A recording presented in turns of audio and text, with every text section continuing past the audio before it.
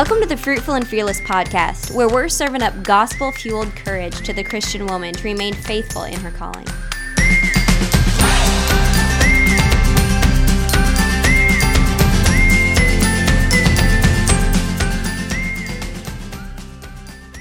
Hey everybody, welcome to the Fruitful and Fearless podcast. Jordan and Lexi here.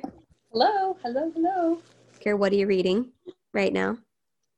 Okay, so I started John Flavel, I think is his name. It's a Puritan book on triumphing over sinful fear. That has been such a cool book to just see, like, the Puritans were so good about giving examples in scripture constantly. Mm-hmm. I think the coolest thing specifically from this last week was just seeing God put pagan armies to flight out of fear of such tiny things all of the time. One example he gave, I think it was in Isaiah, was just gnats. Like gnats were annoying them, and so they were fleeing. And I don't know, it's just cool to like just pray for those little inconveniences for our enemies here and now, to just put them to flight and not be fearful of mass amounts of people that could be coming against Christians in America. And just God can use anything, anything to conquer pagan nations. So that was really encouraging. And then I'm reading The Princess and the Goblin by George MacDonald. I love George MacDonald. I love him.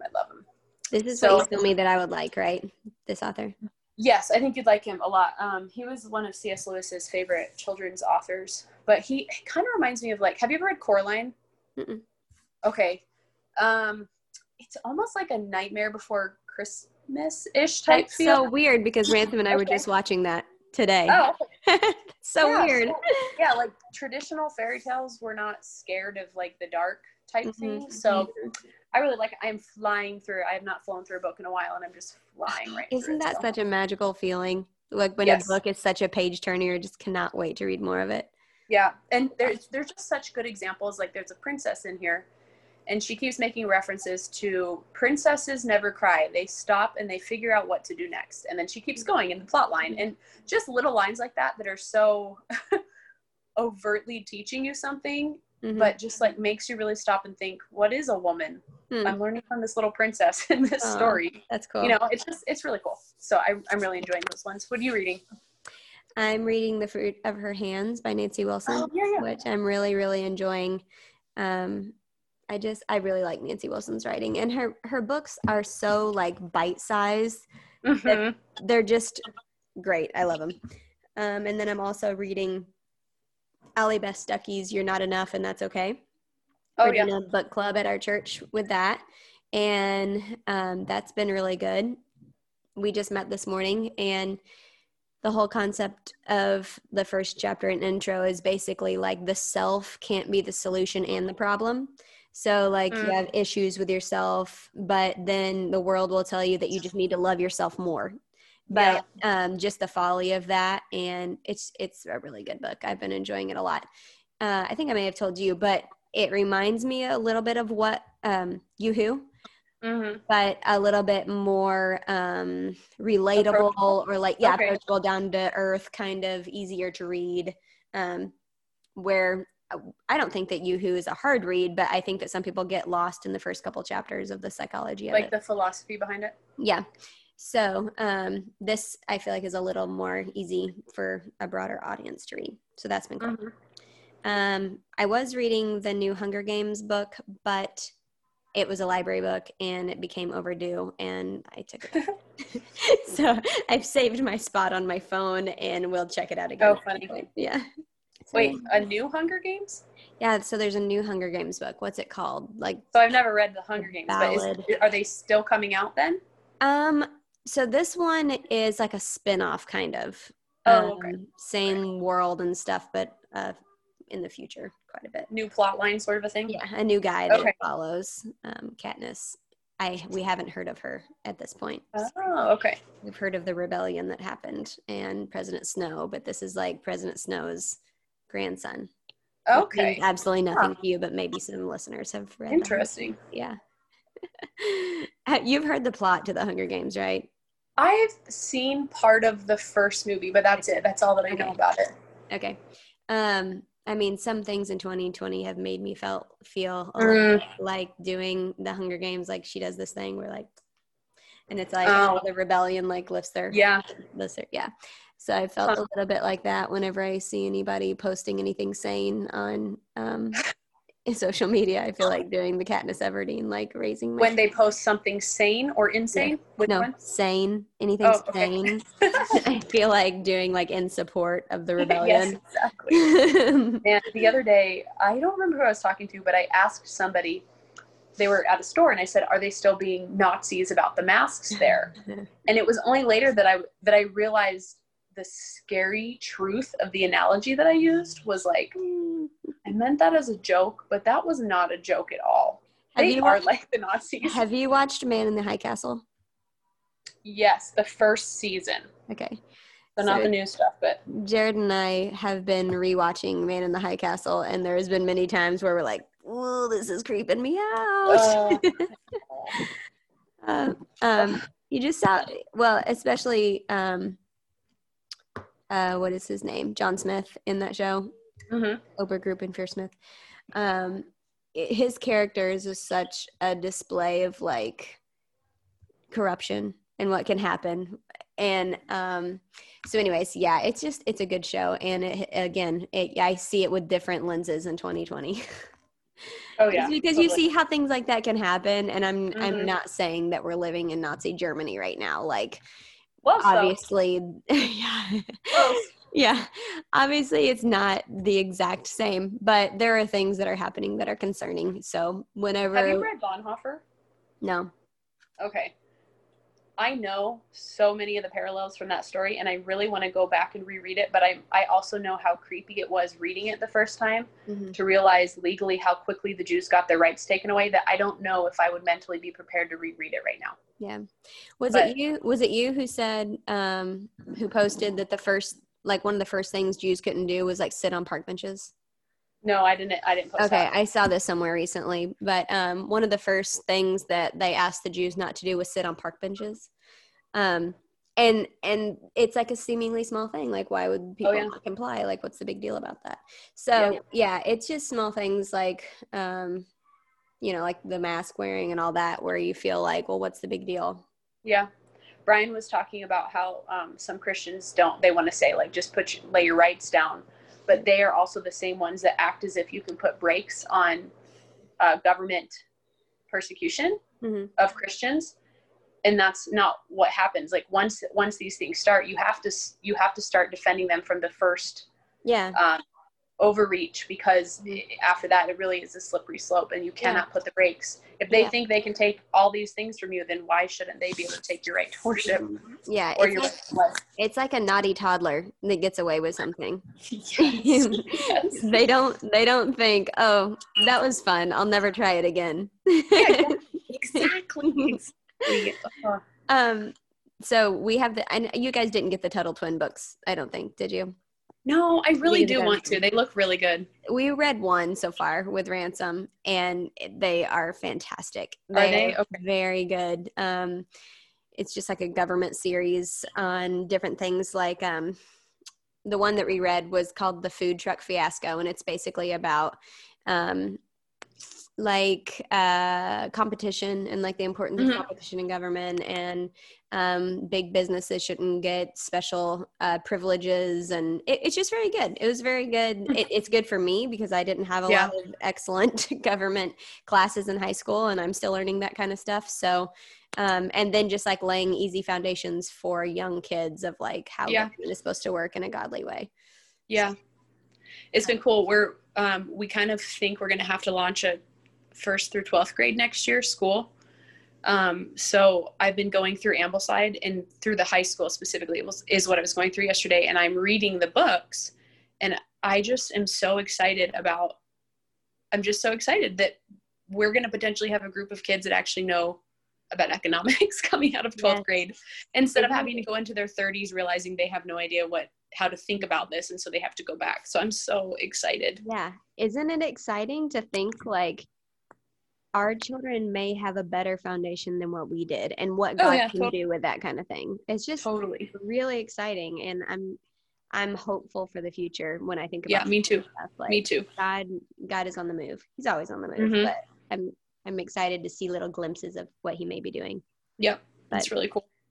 Okay, so today we are actually going to talk about respect, which makes me want to sing R-E-S-P-E-C-T, but I won't sing 2 weeks in a row on the podcast. So yeah, this is something that I've been thinking about the past week or so. Like I said, I've been reading The Fruit of Her Hands, and there's a chapter in there about respect that's really helpful. And respect is like an ongoing conversation with my husband and I, because it's something that I want to always be growing in, and it's something that I know is important to him. And so practically in my marriage, there has been seasons of like, I'm not sure how to show that I respect my husband, because I respect Jared very much, but there are times that I know that he has not felt as respected by me, and so I want to change those areas, like things that doesn't feel respectful to him. I don't want to do those things, even if my intention behind it wasn't disrespectful. If things can be more respectful, then I want to pursue that. So anyways, I thought we could talk about that today. And then Lexi said that her and Brian have been having some conversations about respect. So yeah, here we go. So Ephesians 5:33, let each one of you love his wife as himself, and let the wife see that she respects her husband. So respect, first of all, maybe we should just talk about what we mean by that. And what I mean by respect is just showing admiration, honor, a special kind of kindness towards your husband. I think it's interesting that God commands the wife to respect, to see to it. This doesn't mean that our obedience to this command is based on feelings, but sorry, crying child in the background. I don't know if you hear him or not, but he just said that so excited. Okay, sorry. Kid not wanting to take a nap. Okay, sorry if this is funny splicing. Kid not wanting to take a nap. And then I told Jared, I don't know if he'll be able to sleep in here because I'm podcasting out here. Ask if you want me to go upstairs. But anyways, Valerie goes, can't take a nap? Like so excited, like, oh, we can't take a nap? Great. Tune changed. Yeah. Okay. So anyways, basically God commands the wife to respect. So this tells me that it's not based on like a feeling or an emotion of when you feel respecting your husband, then these actions flow from that. But it's an obedience to God causing the actions to flow.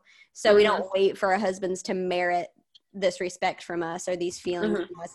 But we act in a respectful manner because God wants us to, like the same with submission. And it's ultimately like a trusting in God rather than waiting for feelings. Yeah. Which is like a huge revelation. Like, yeah, of course. I want to obey God, so I'm going to respect my husband. Yes. And trust with submission and respect that God is taking care of me. Yeah. I think I'm sure we have listeners out there whose husbands are not at all worthy of respect in a legitimate sort of a sense. But I think it's really important to remember that God has created men with this competitive edge in them, and they can rise to the occasion. They really can. And I think some of it has to do with, like, if your husband really is just a sucky husband and not a respectful man, I would just start speaking words of life to him. There was a proverb we just read yesterday, even about how, is it a soft tongue or a kind tongue is healing? And I really do think that since men do run on respect, we see that in scripture, I think we can do a lot with our words to honor and respect our husbands in such a way that almost shapes them into respectful men. I think that's part of why we are creatures that are shaped by words. We're shaped by the word. And God made reality that way. And I think with our men, if you have a husband that's just not obeying the word, be respectful, go overboard in telling him, like, honey, I know you can do this. Find things you do respect about him, even if they're just tiny little things. Find tiny little things and start there and just start rebuilding that wall of respect. Don't wait for him to take initiative because it's not his job. It's your job to do that. Yeah. So lay a foundation, however small that is, and just build up from there with your words. Mm-hmm. I just think so many women, they don't realize how much power they could have if they were just going overboard and lavishing their husbands. And that's why it's based on grace, not works. Yeah. Because our husbands they don't deserve this all the time. Yeah. And I think many men, if we talk about the love languages or whatever, many men are probably physical touch and also words of affirmation. Yes. Jared is a very big words of affirmation person. Like, it means a ton to him whenever I verbally affirm him. So for me, practically, it has just meant, okay, how do I show respect to him? And it's been showing gratitude for things that I see him doing that are excellent. Yeah. And I've been trying to be intentional about that. And he has told me that he feels respected when I do that. So I'm like, okay, it's just been really helpful to have the handles for that for some reason. Yeah. So that's what I've been doing lately, is just where things, maybe I assume that he knew I felt that way. I've just been intentional to say, hey, that was awesome, or great job, or I'm really thankful that you do this, or thank you so much for doing that, or whatever. But just like letting him know that I notice the awesome things that he's doing. And that's been good. And Nancy Wilson recommends writing a letter of all the little things that you respect about your husband, and giving that to him. And I'm sure that he would really appreciate that. And I've been thinking about, like, okay, how would I feel if my husband was waiting for me to do something lovely for him to love me? Yeah. And that's not how I want to be loved. I don't want to be loved just him waiting for me to do something that deserves it. Yeah. I want him to love me unconditionally. And if that's God's command to husbands, then God's command to wives should be the same. We should respect them, not waiting for them to do something respectable, but respect them because God tells us to. Yeah. And this is where feminists are not okay with this. Feminists and their boyfriends who want to keep sleeping with the feminists. It's funny. Doug Wilson was just talking about how the only way liberal worldview can work is by their double standards. Everywhere you see, there's a double standard. And I think this is such a good example that they want the men to be hounded upon. They would not be okay. What if my husband doesn't feel like providing today? He's just going to sit at home and play video games all day. He's not feeling in the mood to go provide for me. That's not okay. Like, we can see that as Christians, that is just not okay. But for whatever reason, when it comes to the side of the women to say, look, you don't feel like respecting him, but you need to respect him. That is not okay. Yeah. You are totally trying to destroy a American Christian idol when you try to call women to repent in that way. So I think that's just something to really be aware of, is like, okay, I don't feel like being kind to him right now. I don't feel in the mood to, be sexually responsive. I don't even respect him right now. But could you imagine if he told you that before he walked out the door to work, but I'm going to do it anyway? No. Yeah. No, don't act that way. And I think it's also important to really see not respecting our husband as sin, that it's not his fault that you're not respecting him, that it is your fault that you're disobeying command from God. Yes. And that stings. It stings, and you're like, oh gosh. But if you accept that is sin, and you repent before the Lord, you repent to your husband, then you walk in freedom in your relationship, and the freedom to move forward in obeying the Lord. Yeah. So I think one of the big things that gets in the way of us respecting our husbands is bitterness. And Nancy Wilson has been touching on this a little bit, and they kind of touched on this on the What Have You podcast, but I haven't thought about it in these terms before, but bitterness is kind of like you're keeping a tally of things you're holding against other people constantly. And they used the word like tiring and exhausting to describe that. And I had never thought about it in those terms, but when I start to tally up those things that are making me want to be disrespectful and short with my husband, it's because it's my own fault. I am physically getting tired because I want to keep all these things against him in my head instead of being willing to just let them go and walk in joy as a result. Yeah. So I think that's, for me, I have to be very aware of that. Like, give it up to the Lord, choose, be very purposeful in deciding not to bring something up. I'm going to respect you right now and be okay not getting the last word. Yeah. And I'm going to be quiet. Yeah. And as Christians, we model grace. So we model what Yes. God has Yeah. done for us. God has graciously forgiven us of all things, not because we earned it or not because we lived perfectly enough or because we are cute and God wanted us on his team. God gave us grace, Yes. gave us because of nothing that we did. So if Yeah. we have been lavished such grace and forgiveness on our lives, why would we not be quicker to forgive our husbands, the one that we're one flesh with that God gave us? Yeah. Yeah. Jim Wilson in his essays, I think it's either Saturation Love or Saturated Love, he talks about how kindness, God created the world in such a way that kindness leads others to repentance. I think in this way we could say kindness to our husbands is being respectful of them. But he connects that with the fact that sacrificial love is effective. Yeah. I think as wives, we don't realize, because we're counting all the sacrifices we're making all day, we're forgetting that this is actually an effective means to keep pressing into that and respecting our husbands. And you kind of know when you're walking in the flesh versus the spirit, because the Holy Spirit is always, I think it's Romans 15, the Holy Spirit is pouring his love into our hearts. So if you're just thinking, man, I can't, we're back in this same, confrontation again. I can't respect him in this way anymore. I know what he did last time. That's when you know you're in the flesh and you need to repent. And you need to go to the Holy Spirit. You need to ask him to fill you with love, because that's the only way you can keep walking in the Spirit and respecting your husband in a Spirit-filled way. Mm-hmm. Yeah.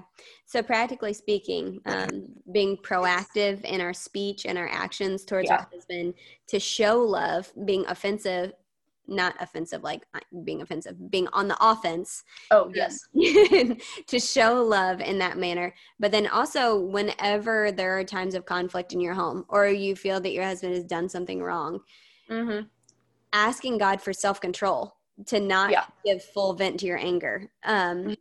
We're memorizing Proverbs with Ransom. So a fool gives full vent to his anger, but a wise man keeps himself under control. Asking God to help you to have self-control, to not just let yourself run off with your speech and say whatever you feel like, whatever disrespectful thing you feel like saying, but being mindful to be quiet and, like you said, go to the Lord in prayer and trust that he's the one that changes. Like, when has nagging ever really done anything for a marriage? Like, for real. When has nagging ever accomplished anything? Never, other than make more bitterness and space between the husband and wife. It doesn't work. Like, do we not know that yet? Like, do I not know that yet? Nagging doesn't work. But God changes hearts. But maybe we should also give a qualification here that this doesn't mean that our husbands are perfect and that there's never a need to go to elders to talk to them about an issue. If there are major things that are happening that are wrong, then talk to your husband about it in a respectful and honoring way. Talk to him, give him your concerns after you have prayed and given your concerns to the Lord. And if that doesn't help, then that's why God created the church in the way that he did, that there's elders and people that help. So, I think too, I think any pastor would rather you as a wife be quick to go to a pastor for advice than spend a whole season of nagging and then go to a pastor. So if you feel like you're getting in that nagging way, go to the pastor first, even if it's with your husband, and don't feel stupid if it's a small issue, let them give you the tools to have in your tool chest the next time this comes up, if that makes any sense. Yeah, I think that's good. So those are some things I've been thinking about respect lately. What else? You guys been thinking about respect in social media? Talk about that. Yeah, we've just been talking about, I mean, I think I mentioned before, I'm trying to use my social media in a more just fruitful way for my time, my personal time. And so one of the things I've been thinking about a lot is just feminists want to shriek as loud as they can to silence any male voice. And as Christian women, we need to be using our voices. We need to be aware that we're in a unique time in history where women have the ability and I don't know what it is. In the secular realm, there's high respect of women. So as Christians, we need to be using our voices to respect our men. And so something I've started trying to do and I'm planning to keep doing is just verbally respecting my husband in front of others on social media. Something as simple as what was the example I was posting recently, about just anything really. I mean, show with your social media that you are a contented woman because there is a strong man behind you, not because, you know, you're caving into self-care every single night with that bottle of wine and that bubble bath, but because your husband is behind you, you guys are working together side by side. And just show, like, it is actually glorious to be working with a male who respects me as a person. And I think this part is maybe a little controversial to talk about. But I know part of why I don't necessarily feel like I have to get naggy with Brian when we are in confrontation, because he knows I'm constantly learning about the things that we might come into conflict about.